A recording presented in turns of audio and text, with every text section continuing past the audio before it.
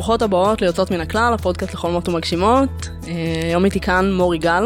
מורי בין השאר מעבירה סדנאות והרצאות בנושא נטוורקינג, חיבור וגיבוש, והזמנתי אותה היום כדי לדבר על נטוורקינג. היי מורי, מה שלומך? היי!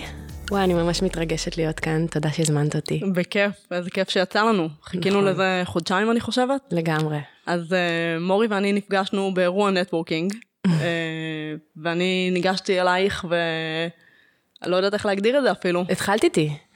kind of. זה הדבר הכי טוב שיכול לקרות למי שמעביר סדנה או הרצאה.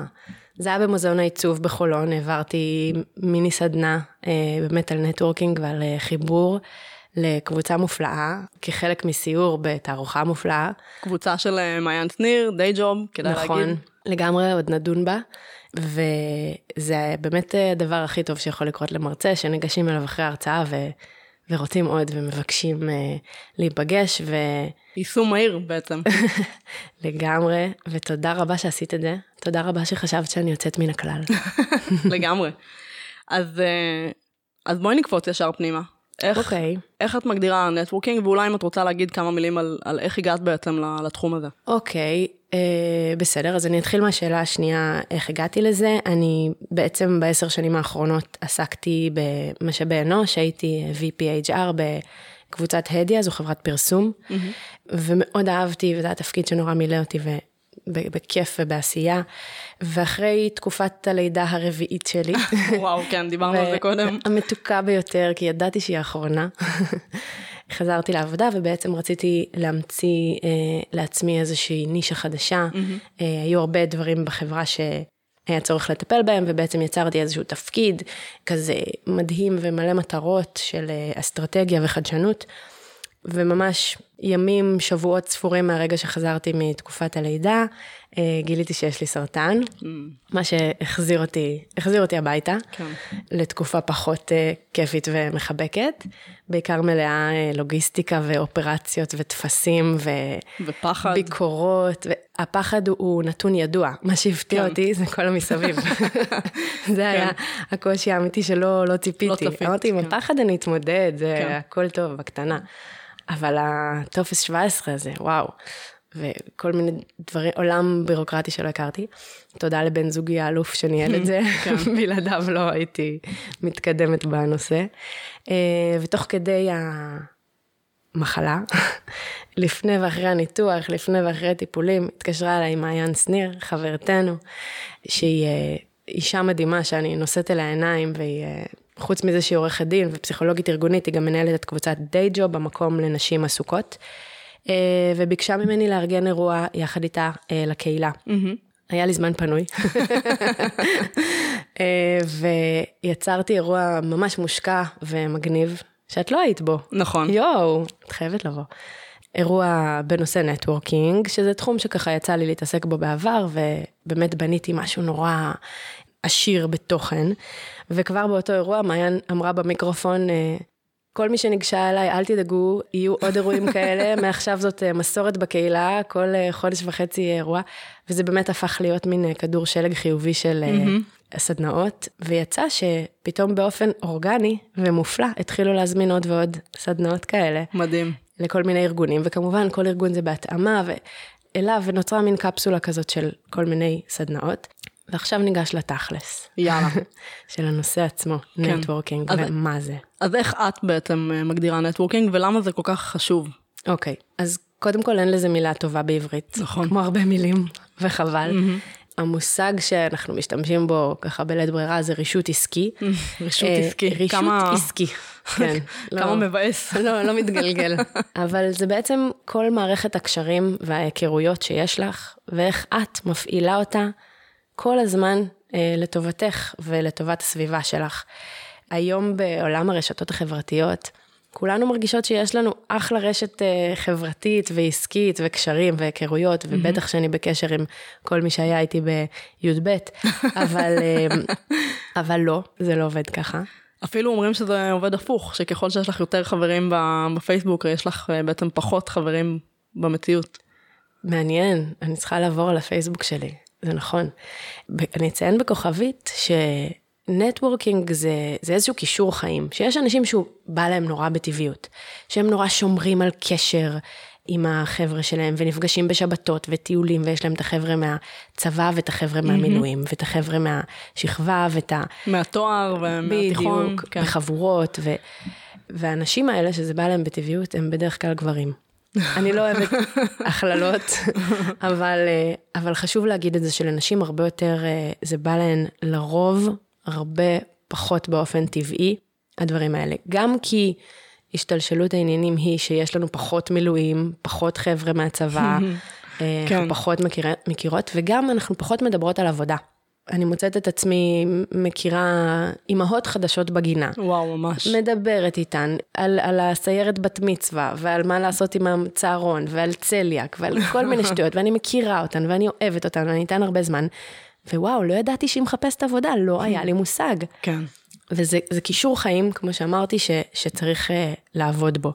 אז זה מה שנטוורקינג הוא בעצם לקחת את כל מערכת הקשרים וההיכרויות שלך, ולדעת להפעיל אותה לטובתך. והשאלה היא למה, שזאת שאלה שהרבה שואלות. נכון. והתשובה הכי קלה היא הזדמנויות עסקיות. כשאת מחפשת עבודה, כשאת מחפשת לזכור מישהו, אז זה שם הנטוורקינג ישר, את אומרת, יאללה, את מי אני מכירה, איך אני משיגה עכשיו מנהלת שיווק. אבל יש בזה עוד המון יתרונות. למשל, הכי פשוט צמיחה אישית ומקצועית שלך, קידום, עניין, למצוא עוד דברים שמעניינים אותך בתוך התחום שלך, בלי עכשיו לשנות מקצוע. אנחנו בעולם של אנשים, עולם של מערכות יחסים, כל בן אדם שאת פוגשת יכול לפתוח לך דלתות לעוד רעיונות. כן, בעצם אולי גם דברים שלא ידעת שקיימים שם, והם קיימים. וכל הזמן מתקיימים דברים חדשים בעולם ה-AI הזה. כן. אז כל הזמן לפתוח את הראש לעוד כלים בתחום שלך, לעוד נישות, השראה. זה משהו שנטוורקינג נורא נותן, פתאום לראות איך מישהי שהיא בתחום מקביל, אבל היא עושה משהו נורא דומה, ואיך היא מתקדמת, ואיך היא בונה את קורות החיים שלה כדי להגיע לאנשהו, ופתאום את אומרת, וואלה. זה אפשרי, אז זה נותן גם מקור ידע, כמו שאמרנו, לכל מיני כלים טכנולוגיים, טכניים. אני חושבת שזה גם ממלא ברמה האישית, לא? לגמרי, כמובן, במישור החברתי. ועוד משהו חשוב מאוד שנטוורקינג נכון נותן, זה נרמול. עוד מילה שאין אותה בעברית, והיא מעצבנת נורא. נרמול זה התחושה הזאת שאת לא לבד. שהכל בסדר. כן. כאילו שלא רק לך קשה בתקופת הלידה, שלא רק לך יש 4 ילדים בתל אביב. רק לך. כנראה, אולי זה ספציפית. לא, אבל אם נקביל את זה לתחום המקצועי, מנהלות הרבה פעמים נתקלות בתחושת בדידות נורא גדולה, שאין פתאום קולגות, שיש פתאום המון סיטואציות שאין להן עם מי להתייעץ, כי הן המנהלות. כן, לא רק את חוששת לבקש העלאה, לא רק את מתלבטת אם לעבור, אם לחפש, אם לעשות. בדיוק, דוגמאות מצוינות. אז נטוורקינג טוב כשיש לך קהילת מנהלות, או חברות לשאול אותן, זה חברות מהתחום, חברות מהניהול, חברות זה נותן את התחושת נרמול הזאת, שהיא כל כך חשובה לנשים שרוצות להתקדם בקריירה שלהם. אוקיי, אז אנחנו קופצות לתוך טיפים, כאילו ברור, אני חושבת שאפילו לפני שאמרת, זה ברור למה נטוורקינג זה חשוב, ולמה כולנו רוצות בעצם להתאמן בזה, ועדיין, כמו שאמרת, נשים, זה יותר קשה לנו. אני יכולה לחלוק דוגמה שלי, אני התנדבתי באיזושהי תוכנית של מנהיגות נשית, והייתי צריכה לבנות תוכנית הרצאות, בעצם פניתי לנשים שאני לא מכירה, והשורה הייתה משהו כמו, היי, את לא מכירה אותי, אבל תני לי 1.5 שעות מזמנך, כמובן עטוף באג'נדה של קידום נשים, אבל זה בגדול מה שנאמר שם. ואת יודעת, לפני שהרמתי את הטלפון הראשון, אמרתי לעצמי, מה את עושה? למה שמישהי תסכים בכלל? כאילו, זה ממש לא הגיוני. ואני חושבת ש95% מהאנשים שפניתי להן, אמרו כן. היו, את יודעת, שהלוז לא הסתדר, או משהו טכני, אבל הייתה התגייסות מטורפת, ואני חושבת על מי שהייתי לפני שהתחלתי את סדרת הטלפונים האלה, ומי שאני עכשיו, וזה נתן לי ביטחון מטורף, לגשת למישהי, אלייך, אחר כך, מישהי שאני לא מכירה, ולהתחיל שיחה, ואני חושבת שזה מין מעגל כזה שפשוט צריך להתחיל אותו איפשהו, כי עד שאין לך את התגובה החיובית הראשונה, אז את אולי עלולה להישאר בפחד הזה שמה, אני אפנה אליה, ואז היא תגיד לי לא, ואז זהו בעצם. לגמרי. זה גם אחד הטיפים שאני נותנת בסדנאות, להגיד כן. כן. כי יש המון הזדמנויות, והזדמנויות מביאות עוד הזדמנויות, וכשאת פותחת את התדר, סתם, לא יודעת, את הלב, את הראש, את הראש, כן. אז הן באות, ולהגיד כן, הנה, הציעו לי להשתתף בפודקאסט, וואו, סבבה, עם הקול שלי, הקול עוד מושפע מהניתוח. וזה כן בהכל, זה כן גם להעביר עכשיו הרצאה לכיתה של הילד בתיכון על נושא העבודה שלי. זה פחד אלוהים. וואי, ממש. עשיתי את השנה שעברה במסגרת שוות, זה היה... קשה. מה זה, אני מתרגשת מזה יותר ממה שאני מתרגשת מישיבת הנהלה שאני צריכה להציג סיכום שנה. אבל כן, תגידי כן.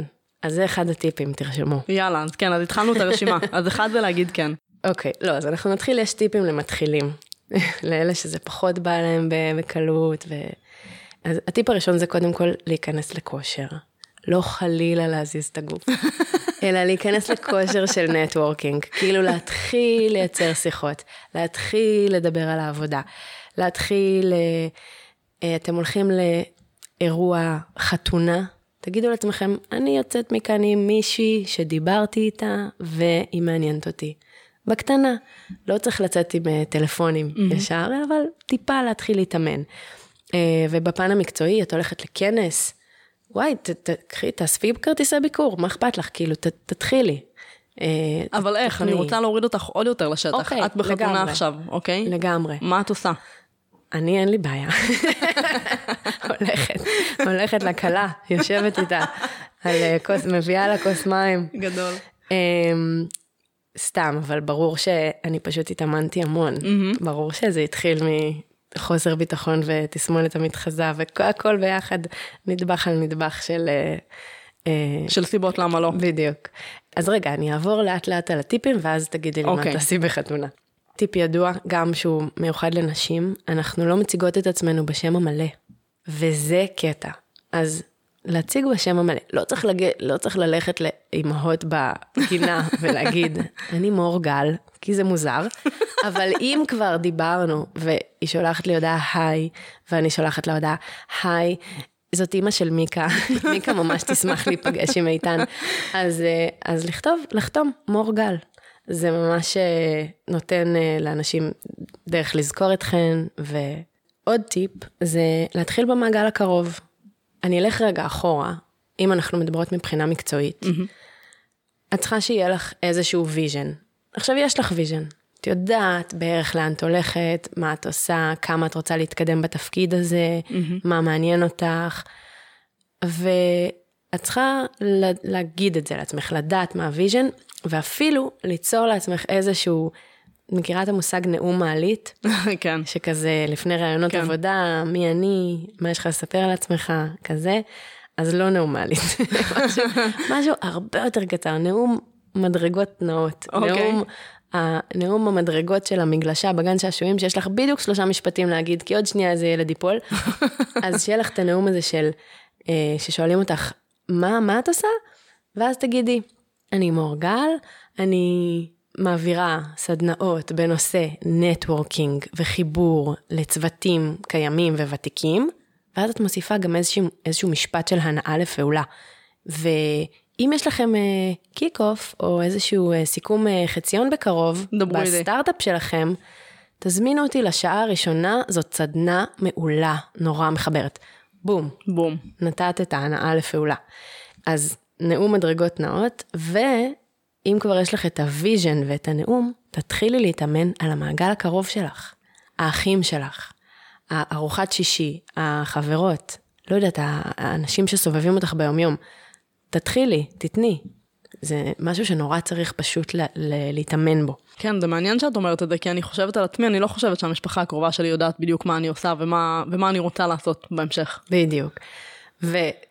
אני אשתדל שזאת תהיה הפעם האחרונה, אבל אני אקביל את זה לגברים, נוטים מאוד לדבר על עבודה, בארוחות שישי, ועם חברים, בכל מקום, בכל מקום. אתמול הייתי באימון כושר, ובדרך אנחנו יוצאים החוצה, אני ועוד 4 גברים, והשיחה הייתה על המניות, את יודעת, כל אחד עובד בחברה אחרת, אוקיי, כאילו, נכון. וכל הזמן זה ככה. נכון, וגם מניות, כסף. כן. עוד משהו שאנחנו הרבה פחות, כאילו, שאלתי חברה, כמה את מרוויחה?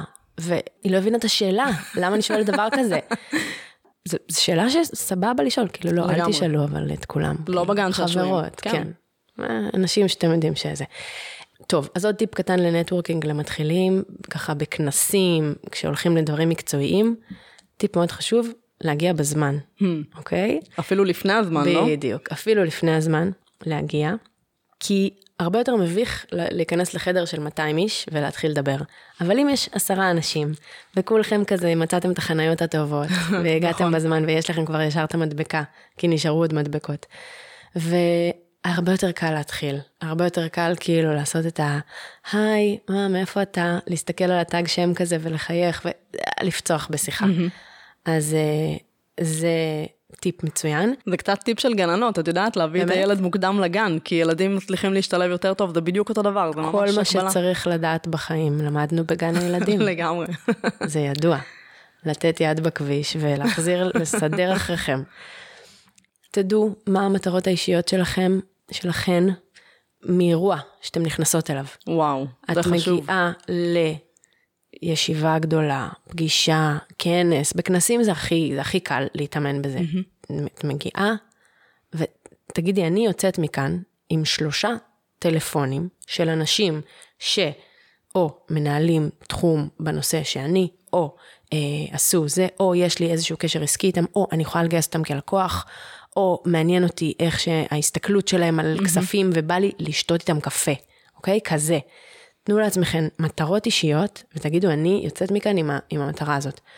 ועוד טיפ קטן שכזה, אנחנו אוהבים להגיד, אם כבר את הולכת לכנס, ויש שם כזה גם בטח תמונות, וזה, לבוא בלבוש זכיר. כן. אוקיי? לא ללבוש שחור, את בכנס, אף אחד לא מכיר אותך, תוציא את הסמלה הצהובה, שלא לבשת בחיים. תבוא איתה, תבוא עם ז'קט מנצנץ, כאילו שיזכרו אותך, זה נורא, אנחנו אנשים נורא ויזואליים, בני אדם, תשתמשי בזה, שיזכרו אותך, שיגידו זאת עם הוורוד, שישבו לידך, שיהיה קל למצוא אותך בתמונות, תכתבי את השם שלך בגדול על הפתק הזה. יש לי סניקרס ורודות מנצנצות, ולא הייתה פעם אחת שהייתי איתם באירוע עם הרבה משתתפים, שלא קיבלתי עליהם מחמאות / אמירות, את יודעת. אז הנה, זה גם אייסברקר. כן. מדהים, מדהים. אז לבוא עם אייסברקר זה מעולה. תבואו עם גבס, משהו מעניין, שיהיה על מה לדבר. סתם, זה לא טיפ, תמחקו. גם, את אמרת קפה, אז אני רוצה להגיד שגם בעולם הווירטואלי, יש בהרבה קהילות, גם בקהילה של מעיין, די ג'וב, בסוף זה יוצא פרק שאנחנו מהללות את הקהילה. בכיף, עליי. אז יש שרשורי קפה. נכון מאוד.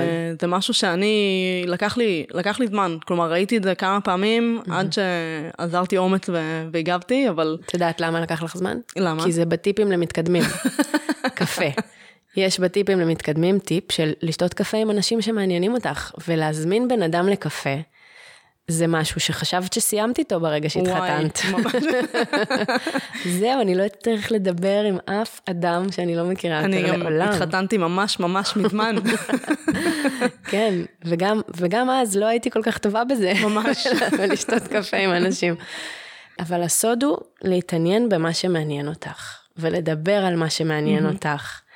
ולשאול את השאלות על דברים שמעניינים אותך, וכאילו, באמת לרצות לשתות קפה עם בן אדם בלי אינטרס. כן, בלי אג'נדה. כאילו, כן.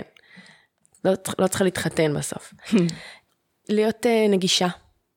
לבוא לחייך, לענות נעים, בנימוס, לעשות צחוקים בתור לארוחת צהריים, כאילו להיות נגישה, לבוא באמת בראש של, אני באה להכיר אנשים, אני באתי לבד, באתי עם חברות, לא להישאר עם החברות מהצוות ומהעבודה, אלא לקום, ללכת לשירותי, כאילו להרגיש שאנשים שרוצים לדבר איתך, לא רק בגלל הנעליים הוורודות, יכולים לגשת ולהתחיל איתך שיחה. אז להיות נגישה זה עוד טיפ למתחילים, שכל הטיפים למתחילים הם כזה, אני רק אפתח את עצמי לעולם, וזה יבוא אליי ויקרה לי לבד. כן, וזה באמת קורה, אבל את יודעת, זה כאילו היה נשמע קצת רוחני, אבל זה באמת קורה, רק תנו לזה הזדמנות. לגמרי. טוב, נראה לי נעבור לטיפים למתקדמים, יאללה, לא? קדימה. טוב, אז קודם כל שימו לב איך שאתם, זה גם קצת במתחילים. על הטפר. תשמרו את השמות של האנשים שאתם מדברים איתם, תעשו לעצמכם תזכורות, בדיוק על התפר, נכון? תעשו תזכורת יומיים אחרי הכנס, לשלוח לבן אדם שלקחתם ממנו כרטיס ביקור, היי, מעניינים, היה ממש נחמד לפגוש אותך, אני אשמח להנאה לפעולה. בוא נשתה קפה, אני אשמח להכיר לך, עם תאריכים, עם זה, כאילו ממש תכלס, לשמור את השם שלו כמו שצריך, עם שם מלא, עם תפקיד, איפה נפגשתם, תחשבו לעצמכם בנוטס, בהערות, בתוך האנשי קשר. חברות צוחקות עליי. נפגשנו בכנס, חולצה צהובה, אז היה. אני שומרת אנשים בטלפון, באמת, עם כל כך הרבה מילים, שאת יודעת, שאחר כך קל לך לשלוף את זה החוצה. אותי שמעת מורגל נטוורקינג. נטוורקינג, נכון. מצוין. טוב, טיפים למתקדמים. סושיאל מדיה. תשקיעו בנטוורקינג שלכם, בסושיאל. את מדברת על לינקדין ספציפית, או גם על פייסבוק? לא, אני מדברת על הכל. אוקיי. אני מדברת על תחפשו את עצמכם בגוגל, תראו מה עולה, שהפייסבוק שלכם ייראה טוב ומקצועי, ויהיה כתוב בו מה העבודה שלכם. אינסטגרם, כל מי שמחפש אתכם, שימצא אתכם בקלות, ויקשר את זה למה שהוא יודע, יהיה כתוב. אבל מה הכוונה טוב ומקצועי? כלומר, אם אני רוצה להעלות תמונות של הילדים שלי, פעם כשהם היו מסכימים שאני אעלה תמונות שלהם. פעם כשהם היו חמודים. כן. כן, אני זוכרת את התקופה. תראי, השאלה היא מה המטרות שלך, ומה המטרות שלך גם מהמדיה החברתית שלך. את יכולה להחליט שהפייסבוק שלך הוא יותר פרטי, והוא באמת תמונות של ילדים, ויאללה, כל משפחה וכיף וצחוקים ותחביבים. והלינקדין שלך הוא לעבודה, או האינסטגרם שלך הוא לעבודה, ואת יכולה גם להחליט שזה מעורבב. העיקר שתעשי את החשיבה, ותקבלי את ההחלטה של איך את בונה את זה, כדי שכשאת פוגשת בן אדם, ואת רוצה ליצור איתו מערכת יחסים, או אישית או עסקית, תדעי לאן להפנות אותו. כן. אוקיי? את יכולה גם להפנות אותו למייל שלך, או לאתר של החברה. זה סבבה. אבל פשוט תהיי על זה. תהיי על זה שהמדיה החברתית שלך היא חלק מהרושם הראשוני. כן, ממי שאת רוצה להיות, ממי שאת אומרת לעולם שאת. כן. ובמובן הזה, זה מוביל אותנו לטיפ הבא, של צילום מקצועי. אהבת? כן. לך יש. לי יש. את מתכוונת לתמונה שלי בוואטסאפ? אני מתכוונת לתמונת הוואטסאפ שלך, ואני מתכוונת באופן כללי לתמונות שמסתובבות ברשת של כולנו, בפרופילים העסקיים, שבחרת שאת רוצה שהם יהיו עסקיים. צילום מקצועי זה אומר הרבה. ולא מקצועי שמישהו צילם בטלפון, כי בדיוק הייתה חתונה והיית מדהימה, או נראית מדהים בטיול, או על רקע שקיעה, או עם הכלב, אז זה מגניב וכיפי, אבל אם אנחנו מדברות פה על סושיאל מדיה בקטע של התפתחות מקצועית, את צריכה לשקף את המקצועיות שבך, ולכן ללכת לסטודיו, צילום מקצועי, חולצה מכופתרת, רקע לבן, שיהיו כמה תמונות, לעלות, כשאתם מעלות איזה מאמר ללינקדין, זרקו את התמונה שלכם, כאילו שזה יהיה, זה חשוב, זה חלק מהמקצועיות, זה גם בונה את הבסיס לצמיחה. את מרגישה יותר מקצועית, ואת נהיית יותר מקצועית. ממש ככה. אז אני מודע שהתמונה שאצלי, היא באמת מאיזשהו יום שעשו אצלנו בחברה, כי המנכ"ל אמר, אני רוצה שהתמונות של כולם יהיו אחידות, בעצם העמיד אותנו בשורה בשביל להצטלם. אמר לכם ללבוש חולצות לבנות? כן. יפה, הוא צודק. כל הכבוד. תגידי לו שהגיע הזמן לעוד כזאת, כי התמונה גם צריכה להיות עדכנית. זה טיפ שלא כתוב לי, אני חשבתי עליו עכשיו, אבל קרה לי כבר הרבה פעמים, דווקא במשאבי אנוש, כשאני מקבלת קורות חיים, לפעמים הם מגיעים עם תמונה, לא ממליצה, אבל אם הם מגיעים עם תמונה, אז אני רואה בתמונה נערה צעירה ויפהפייה, ופתאום מגיעה לי מישהי מאוד מאוד שונה, זה מאוד בולט. שהתמונה שלכם תהיה עדכנית, ונכונה לאיך שאתן נראות במציאות, ועכשיו, ואיך שאתן מסתובבות ביום יום, אתן יפות כמו שאתן, תאמינו לי, זה שווה את זה. כן, האמת שצודקת, זה קרה לי כמה פעמים שנתקלתי גם באקדמיה, שמרצים וחוקרים יש להם תמונה מהיום שהם הגיעו לאוניברסיטה בתור סטודנטים. בדיוק. וגם עם גברים זה קורה שמצב השיער שיש להם על הראש הוא שונה ממה שראית בתמונה. נכון, נכון, והצבעים של השיער והקמטים ואפילו הסטייל, כאילו באמת זה... נכון. כשמגיעה מישהי שהיא נורא נורא שונה מהתמונה, או שאת פוגשת אותה ואת אומרת שזה לא מחובר, זה ממש עושה לנו ניתוק, כאילו משהו פה לא אמין. זה מוריד מהאמינות. הנה. טוב, אני ממשיכה. פולו-אפ, התחלנו לדבר על זה. אז יש את הפולו-אפ החברי, שאפשר לעשות אותו גם אחרי שנה, אפשר לעשות אותו לפני הכנס הבא. בחגים. בחגים, בדיוק. יש כל מיני דרכים לעשות את זה כזה, אוטומציה, לעשות אוטומציה למערכות יחסים. נגיד, כל חנוכה, הרמת כוסית, הדלקת נר אצלי, החבר'ה מהזה. או לפני כל כנס שיווק, אם אני שוב מעבירה את זה לעולם המקצועי, את מתקשרת לבחורה הזאת שעשיתם צחוקים בכנס הקודם, ווואלה, יושבת איתה, בודקת מה איתה, איפה היא, כאלה. אז מבחינת פולו-אפ, יש בעצם את הפולו-אפ החברי, ויש את הפולו-אפ המקצועי. הפולו-אפ המקצועי, הייתי עושה אותו יותר מיידי, וגם צריך לדעת להבחין בין שניהם, כן. כי, וזה חשוב, ולא אמרנו את זה קודם, אחת הסיבות שקשה לנו כל כך עם לייצר נטוורקינג, ולעבוד על הרשת שלנו, ועל לייצר היכרויות חדשות, זה שזה הרבה פעמים מרגיש נורא מאולץ, נורא צבוע, נורא קריפי, נורא, מה אתה רוצה ממני, למה אתה מתקשר אליי, וצריך את התבונה לעשות את זה בטקט, ובנעימות, ובנחמדות, וגם בלחץ הנכון. אם יש מישהו שאת נורא רוצה שהוא יגיע אלייך לראיון, ואת רוצה לגנוב אותו מהחברה שלו, אז צריך לעשות את זה בצורה מסוימת, ואם יש מישהי שאת סתם רוצה לשבת איתה לקפה, בגלל שהיא גם סמנכ"לית פיתוח משהו כמוך, אז זה בדרך אחרת. זה שונה. כן, ממש שונה, ואולי כדאי קצת להגדיר מטרות, כאילו להגיד מה את רוצה, ולדעת איך לבוא לכל סיטואציה. מתוך כל הדברים שאמרת, הטיפ הזה הוא טיפ שאשכרה דורש עבודה. מאוד. אז אני חושבת שזאת נקודה שאולי רגע נתעכב עליה, כי... תראי, זו עבודה בעיקר אנושית. את צריכה לדעת איך את באה לאנשים, איך את נתפסת לאנשים בעין. כאילו, מי יראה אותך מי פתוח עכשיו לחברות ולשיחה וסבבה, ומי זה לא מתאים לו כרגע, ודונט. לא, אבל לא רק בנקודה הזאת של להבחין בין מקצועי לחברי, אלא בכללי, לשמור על קשר, זאת עבודה. כלומר, זאת עבודה. אם החלטת שאת רוצה לעשות את זה, אז רק תדעי. כלומר, זאת עבודה שווה, משתלמת, אין מה להגיד, אבל... לגמרי, לגמרי. זה לא משהו שקורה לבד כמעט אף פעם. כאילו, יכול להיות שיש את החברה מהעבודה הקודמת, שממשיכה לארגן מפגשים של החבר'ה מהמשמרת בפיצה, ואז, אוקיי, יש לכם איפה להיפגש.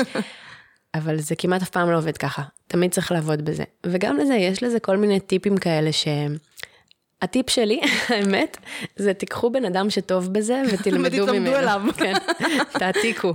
כן. לי למזלי יש את אבא שלי, שאבא שלי הוא אלוף ישראל בשמירה על קשר למרחקים. זה טייטל. ויש לו כל מיני דברים קטנים שעכשיו כבן אדם מבוגר אני קולטת. למשל, שכל פעם שהוא נכנס לעיר, הוא אומר, היה איתי פה מישהו מתקשר אליו. וואו. והרבה פעמים אנחנו גם מוצאים את עצמנו, שם. יושבים לקפה עם מישהו שהיה עם אבא שלי לפני 25 שנה במלחמת, לא יודעת. וואו. כן, כלשהי, מלחמה כלשהי.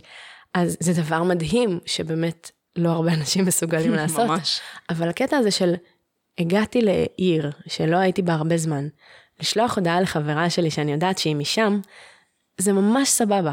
היום יש לנו גם הודעות, לא צריך להתקשר, לא צריך להיות מוזרים, כן, להיות מוזרים ולהתקשר. אבל לשלוח וואטסאפ קטן של, אני פה חשבתי עלייך, מה קורה, מה נשמע, איך את? ובכלל, לקחת את זה גם כל סיטואציה שאת נזכרת בחברה, או נזכרת בסיטואציה, או, לא יודעת מה, ילדתי, אז חשבתי עלייך, לא יודעת, אני מנסה לחשוב על סיטואציות שמזכירות לי. דיברתם על משהו, ופתאום את רואה את זה, שלחתי לחברה שלי עכשיו תמונה של צלחות, כי בפעם האחרונה שנפגשנו בחרנו ביחד צלחות לבית החדש שלה. אני שבוע שעבר חיפשתי עורך דין לאיזשהו צורך, ונזכרתי בחברה שלי שהיא עורך דין, אמנם בתחום אחר, אבל כתבתי לה, מה העניינים, פתאום חשבתי עלייך. תקשיבי, מפה לשם הטובה בזה. יש לך את זה. כן, אני עובדת בזה אבל. ברור, ברור. זה לא אמור להיות קל, זה לא אמור לבוא באופן טבעי. כל החברותיות הזאת, אנחנו אנשים בסוף, כולנו רוצים להיות בבית שלנו על הספה כל הזמן, ולא לעשות שום דבר. קפה ופחמימה טובה. בדיוק, לנצח. אז זה בהחלט עבודה, ובהחלט, בגלל זה התחלנו גם בוויז'ן, לדעת לאן את הולכת, מה המטרה של זה. אני רוצה להתקדם בחיים, אני רוצה להיות אדם חברותי, אני רוצה שכל שבת יהיו פה אורחים, והבית יהיה כזה מלא חברים ורעש, אני רוצה שזה יהיה נורא מקצועי, ואני אהיה מומחית בתחומי, מוכרת, מפורסמת, לאן את רוצה להגיע עם זה. ובאמת, מומחיות זה הטיפ הבא. כולנו עובדות המון שנים, וכולנו כבר נהיינו טובות במה שאנחנו עושות, וליצור לעצמך איזושהי נישה, איזושהי ייחודיות בתוך התחום שלך, ולהיות מומחית בה, יש לזה ערך עצום, כי יש מלא קלינאיות תקשורת, ויש מלא, לא יודעת מה, אחיות סיעודיות, ויש מלא מנהלות, אבל מישהי שמתמקצעת בנושא מסוים, שכל אחד שמכיר אותך, ויתקל במקרה של, למה נתתי את הדוגמה של קלינאית תקשורת? אין לי שום דוגמאות עולם תוכן הזה. לא יודעת, כל מי שמחפש מישהי שמומחית בשיווק, בלינקדין, הוא ידע להתקשר אלייך. את תהי הטלפון שלו, כי זה יצלצל. כי זאת הנישה שלך. ולהתפתח לתוך נישה, זה טיפ ענק. תהי את המומחית בעולם תוכן הספציפי, הקטן, אבל הייחודי, שמעניין אותך ושנכון לך. ויש... ותציגי את עצמך כאחת כזו. לגמרי, לגמרי. כתבי את זה בסטטוס שלך בוואטסאפ, סתם, רק אם... להצטרף לקהילות, גם אונליין וגם אופליין. קריטי. בכלל אני אגיד שלהצטרף לקהילות זה ממש מרענן את הפיד. כלומר, לא רק למטרה שלשמה התכנסנו פה. זה פשוט כיף. לגמרי. כן, ליצור עניין בחיים למי שחסר לו עניין בתקופה זו, זה גם יכולה להיות אחת ממטרות הנטוורקינג. אז קהילות אונליין בתחומים שמעניינים אתכם, וקהילות אופליין, זאת אומרת פיזית, ללכת לפגוש אנשים בסדנת תפירה, במשמר השכונה. משמר השכונה, כן, חזק עכשיו. משמר השכונה זה, כן, להיט. ללכת לפגוש אנשים חדשים, לא לפחד מזה. להגיד כן, כמו שאמרנו קודם. אני חושבת שזה יהיה הטיפ האחרון, כי אני אוהבת אותו במיוחד. קראתי לזה, be a giver. אוקיי. אוקיי. כשאת מדברת עם מישהו, תבואי במטרה לתת לו, להעשיר אותו. דיברנו על זה שנטוורקינג, יש בזה משהו טיפה מאולץ, וטיפה צבוע, וטיפה קשה. לא לבוא בכובע של, אני צריכה משהו, אני רוצה להשיג משהו, אלא להפך. אני רוצה לתת משהו. וואי, זה מה שאתה עושה? תקשיב, שמעתי פודקאסט מדהים. אני שולחת לך לינק, אני בטוחה שזה יעניין אותך. זה אומר להיות גיבר, את לא צריכה לתת מעבר לזה, את לא צריכה לפרסם אותו ברשת, אבל לבוא בראש פתוח של, וואי, שמעתי על החברה שלי, שמעה שאני הולכת להתראיין לפודקאסט, היא ישר אמרה לי, תקשיבי, מה שאת צריכה לעשות זה, נתנה לי מהניסיון שלה. בעצם את מראה למי שמולך שאת שנייה חושבת עליו, ולא עלייך. לגמרי, שאני מקשיבה. כן. בעיקר. ונכון, ולהקשיב לאנשים. יודעת מה, עזבי be a giver, להקשיב לאנשים. כן, היום זה בהחלט טיפ לחיים. נדיר. כן, לגמרי. עוד דבר שלמדנו בגן. ממש. ולשתות קפה עם אנשים, לא לפחד מזה. להגיד כן להזדמנויות. ולבוא בראש פתוח. זה נראה לי הדרך הכי קלה ונעימה לעשות נטוורקינג. לבוא באהבה. כן, ואני חושבת, אני אוסיף, להאמין שאפשר. כי בעצם, כמו שאת אולי חושבת שלא, שאי אפשר, הצד השני כנראה חושב בדיוק כמוך. זה נכון. טוב. אז נעבור לחלק האומנותי של הבוקר. יאללה. אז מור פיתחה משחק שנועד בעצם לשימוש בסדנאות, נכון? תתקני אותי אם אני... אני לא קוראת לזה משחק, אני קוראת לזה ערכה. בעצם זה כלי עזר שאני משתמשת בו בסדנאות, זה ערכת שאלות, אנחנו נשחק עכשיו, וזה הולך ככה. וקודם כל את מקבלת ערכה מתנה. תודה, איזה כיף, ככה בלייב. אז זה בעצם הערכה מחולקת ל3 ערימות קלפים. יש ערימה אחת שהיא שאלות כלילות, יש ערימה אחת שהיא שאלות יותר עמוקות, ויש ערימה אחת של משימות. אני חושבת שקלאסי לשחק את זה בין 2 ל10, כל אחד מרים איזה קלף שהוא רוצה, מאיזה ערימה שהוא רוצה בתורו, ועונה על שאלה או משימה. ומה שטוב בזה, כשעושים את זה בצוות או לפני ישיבה, זה שכל אחד יכול לבחור את מידת המחויבות. בדיוק, המחויבות שלו למשחק, למחויבות שלו לסיטואציה. האם אני רוצה עכשיו להיכנס לבכי, סתם, לא בכי. האם אני רוצה עכשיו להיכנס לעומק ולפתוח את הלב, או האם בא לי משהו קליל כזה בשביל ההתחלה, קצת להצחיק, או האם בא לי לא לדבר, לעשות משימה, ושיעבור התור שלי, ולראות לאן נושבת הרוח לפני שאני מכניס את עצמי. וזה משחק מדהים.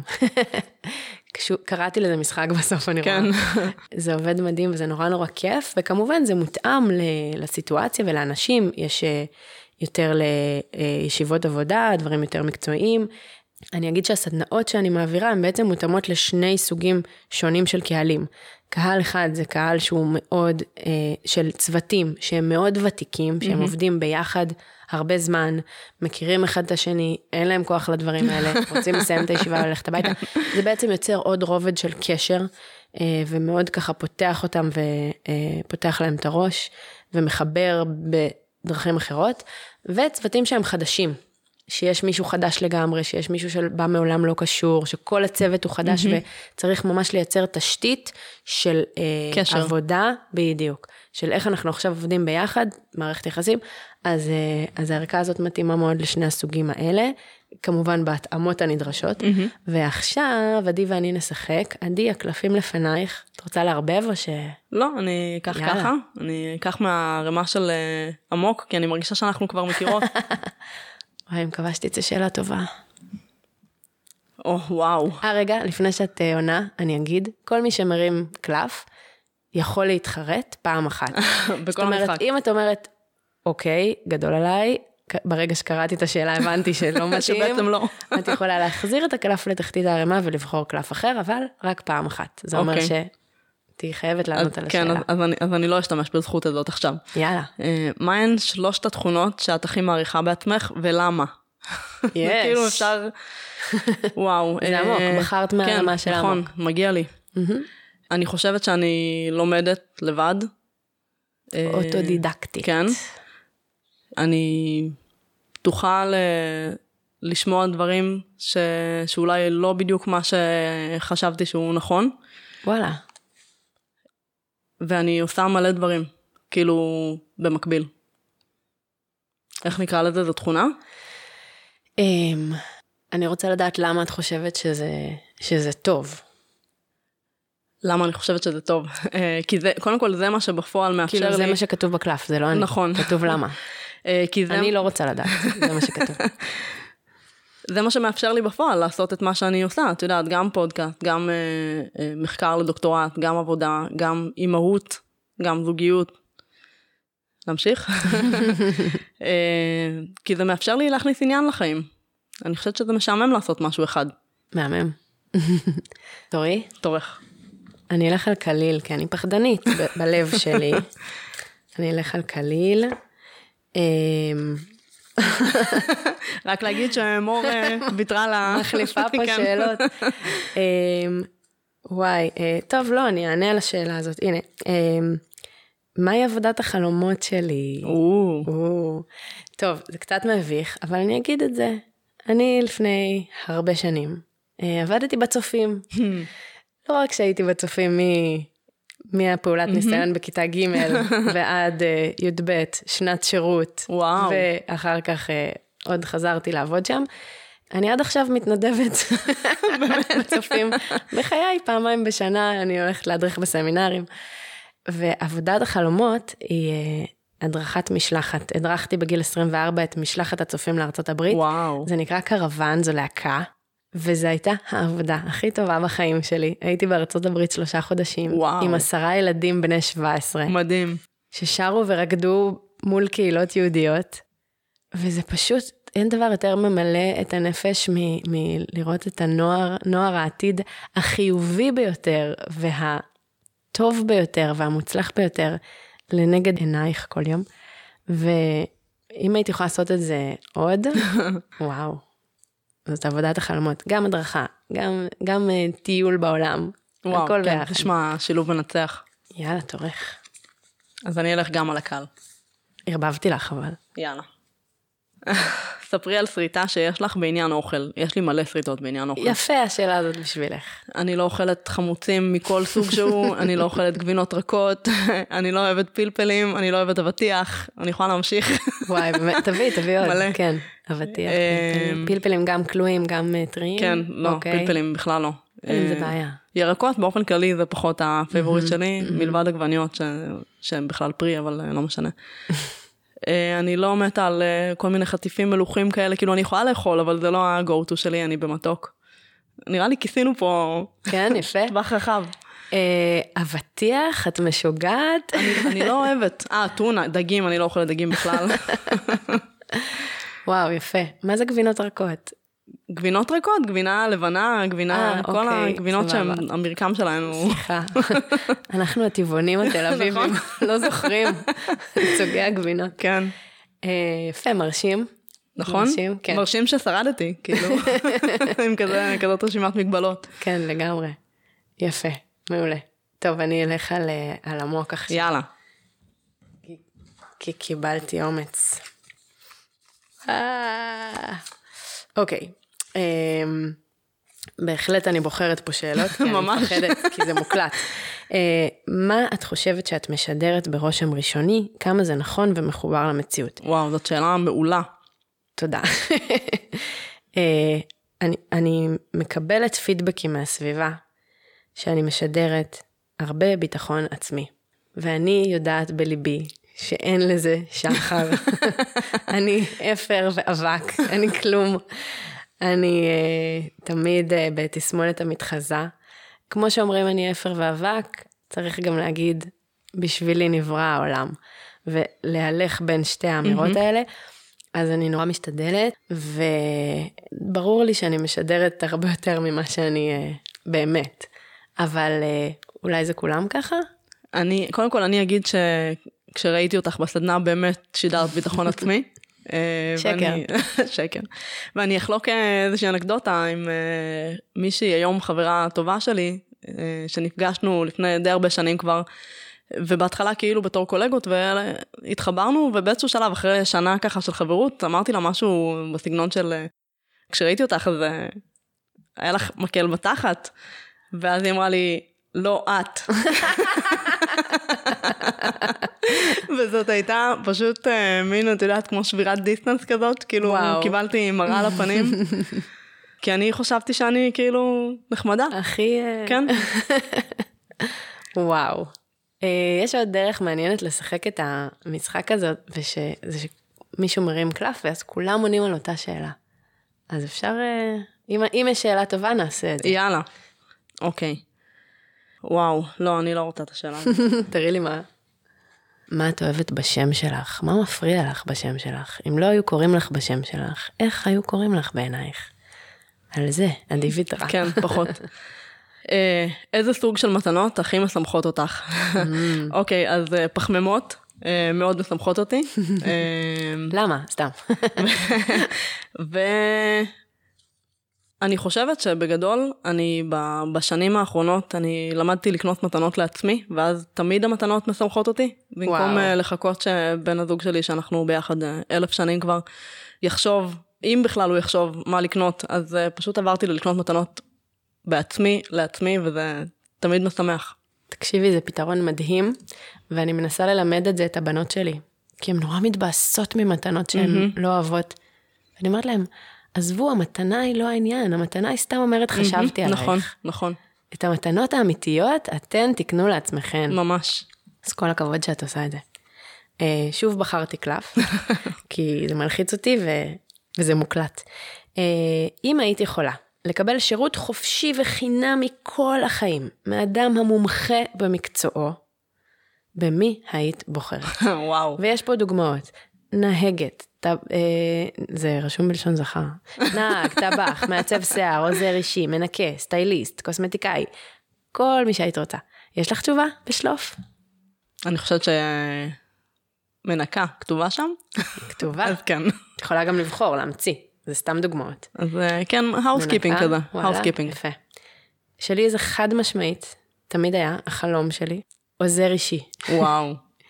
חייבת שמישהו יסדר לי את המשימות, יוריד ממני מטלות קטנות. חייבת, זה החלום שלי. אולי יום אחד אני אגשים אותו. בטוח שתגשימי אותו. אם יש כאן מישהי שרוצה להיות, סתם. מורי, אז אנחנו נסיים. אני רוצה לבקש ממך, אפילו שנתת רשימה מאוד ארוכה של טיפים. מה הדבר האחד שכל אחת מאיתנו יכולה לעשות אחרת מחר בבוקר, או אפילו היום, עוד בוקר? אני חושבת שכל הטיפים שנתתי הם באמת דברים שאפשר להתחיל לעשות אותם כבר בקרוב, אבל מחר בבוקר הייתי פשוט קמה ומתלבשת ומתכוננת לפגוש אנשים חדשים. כשאת מתלבשת בבוקר ואת מתארגנת, תגידי איך הייתי רוצה שיראו אותי. ככה אני עם השיער, ככה אני עם הנעליים, ממש כאילו לעשות איזושהי הכנה לזה, שאני יוצאת לעולם ואני הולכת להתחיל לדבר עם מישהו, וזה יהיה הרושם הראשוני שאני אשאיר, ואני אהיה בסדר עם זה. ובאופן טיפה יותר רוחני, אנחנו פחות מתחברות, אבל עדיין, להיות פתוחה לזה, להגיד, אוקיי, אני רוצה, יש לי מטרות, אני רוצה לחזק את המערכות יחסים, ואת רשתות הקשרים שיש לי בחיים, ואני מוכנה לזה, ואני אתחיל לדבר עם אנשים על המטרות שלי, ועל העבודה שלי, עם האנשים שאני מכירה, ואני אתחיל להכיר אנשים חדשים, והכל יהיה בסדר, וזה יעבוד לטובתי.